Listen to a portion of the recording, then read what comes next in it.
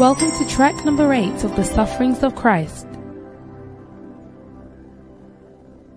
No, one of the painful things is when you don't deserve it and you are getting it.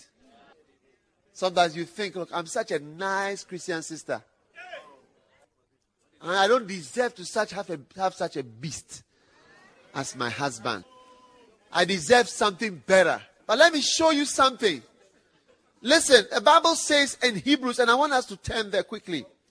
And from this section of the story onwards, you have to always remember this verse in Hebrews, because it explains a certain level of suffering which Jesus experienced.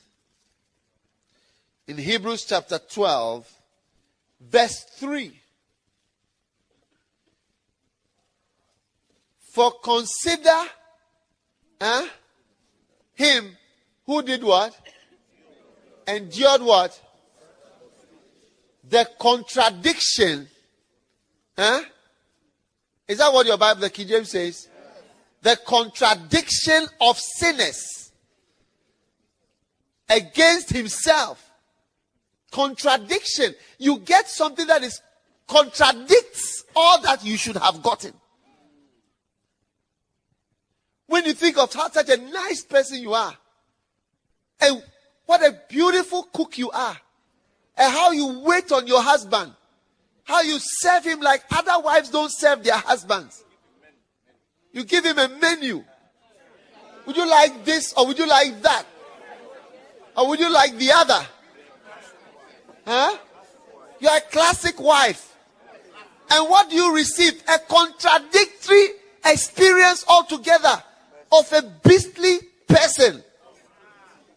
The contradiction of sinners. One of the greatest sufferings which causes you to want to remove your sword is when you receive something that is contrary and contradicts everything that you are. Love, joy, peace, a bubble of happiness, and you are bringing that happiness to somebody's life. And what do you get for it? Wickedness, mistrust, unhappiness, sorrow. You get a contradiction that comes from a sinner. Look at your life and say, I shouldn't have this. And you said that I've kept myself. I was a virgin. I never did anything. I never did with anybody. Never had any abortion. Whatever. I marry. Now, no child. Hey! You ask yourself. Contradicts everything. I've served God. I've done this. And what has happened? My wife is dead. You love God, you serve God, you pay tithe, and you get a contradiction. It's like you are poor. And you want to remove your sword to fight anything that is contradictory in your life, that contradicts all that you stand for and all that you have believed. Yeah. It's the most natural thing in your life. You say, oh man, there are 500 women who would like to be married to me. And look at this witch in the house. Look at how she is treating me. Nobody knows how she behaves in the house. You have received the contradiction of sinners. John Wesley suffered in his house. A good Christian man who wants to marry whatever and just work with you. And all that he had was the opposite. But you see, it's part of the sufferings of God that God has decided that you receive. Because here Jesus, what did he do? He preached, he laid hands, and what was happening to him? Swords, knives in the night coming to take him like a thief. It contradicts everything he had ever done. It goes against common sense. He endured the contradiction because of the psychology that you deserve the opposite. You are faithful, but you are treated like an unfaithful person. You are loving, but you are treated like how a person who hasn't got any love should be treated. That's how you are treated. You are kind, but you are treated like somebody who should be treated, who deserves the treatment of wickedness. And the person who is wicked gets the kindness. The contradiction. Consider him who endured the contradiction of sinners. And what's the next line? Lest ye be wearied and faint in your mind. Jesus said, at that time, Jesus said to the crowds, have you come out with swords and clubs to arrest me as you would against a robber? Every day I used to sit at the temple teaching you and you did not seize me. You did not arrest me, when I was preaching nice messages to you. But all this has happened to fulfill the scriptures of the prophets. Then all the disciples left him and fled. Jesus was faithful to them and they all ran away. Look at that.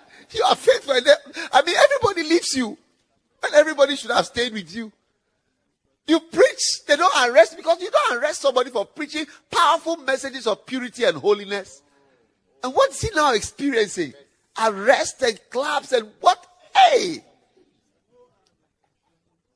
That's why there's a song that somebody like you will love somebody like me. You know? That is also the kind of love that we receive from God. Somebody like us shouldn't get somebody like Christ. Contradiction of sin. So, some of you are going to experience this in life. You look and say, I don't deserve. Look at what I do. Look at how I try. That's what happens when you start a church. You be faithful to people. You love them. You care. You pour out your heart. And the person will give you something opposite. You haven't seen one before. Then you are new. You just came. When they are going, they will not even say bye-bye. The people that you have loved most, poured out and given a lot of things. Open yourself to them. They will lie to you. And you say that this person shouldn't lie to me. They will lie to you. You will see it. Wickedness. The contradiction of senses. And you will faint. When that happens, you begin to faint in your mind. Your mind starts to faint. Because it's like you feel that no. I deserve something better. And that's also what causes people to want to change. And now let me fight this thing and get a different thing. That's why you may consider divorcing. Because you look and say, look, I deserve something better than this. Look at how I serve this man. Even a cup, when he's going to drink, I lift the cup and I give it to him. And I put it back. And he's like a king. I wash his pants for him. I wash everything for him. He doesn't do anything in this house. I do everything. Hey, they warm the cup before they make the tea so that the tea doesn't get cold.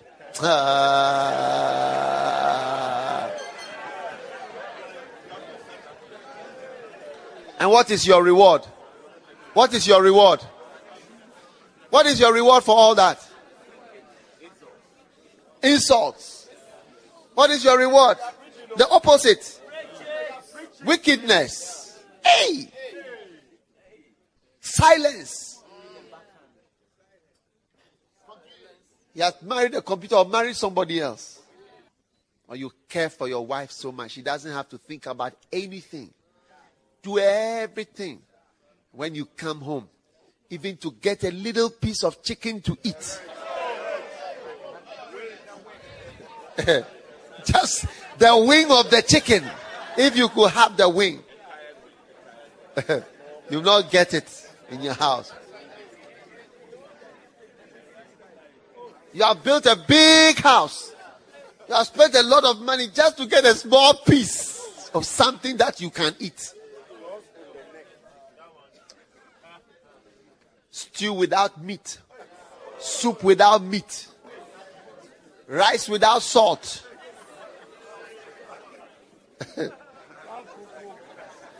When the food is put, you can see that this food, they just threw some things together and they just... They just organized some things and just presented it to you.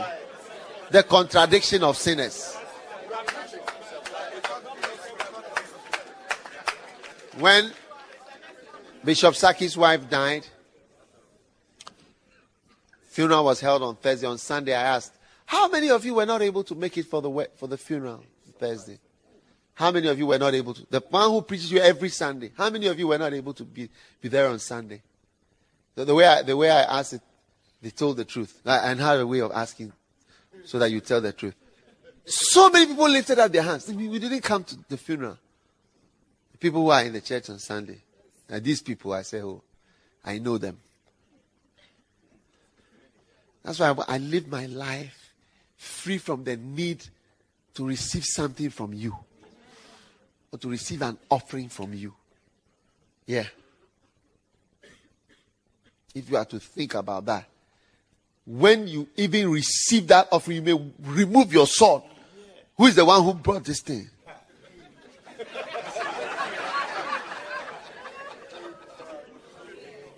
That's why this textbook that we're giving, you see, when you give in a certain way to receive it, it's a contradiction. It's a contradiction of a sinner.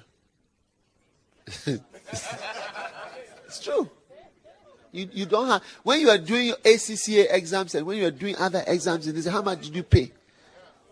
So from here onwards, we are going to be dealing with the contradiction of sinners. So don't be tired in your mind. Put your sword back and say, now I am supposed to experience the contradiction. The more you experience something contradictory to how you really are, the nearer you are getting to Christ's experience. To the degree, to the degree that you share the sufferings of Christ, keep on rejoicing. Everybody say it after me. To the degree that you share the sufferings of Christ, keep on rejoicing. Keep on rejoicing. Keep on rejoicing. Keep on rejoicing. Amen. Amen. What do you think? Is it powerful?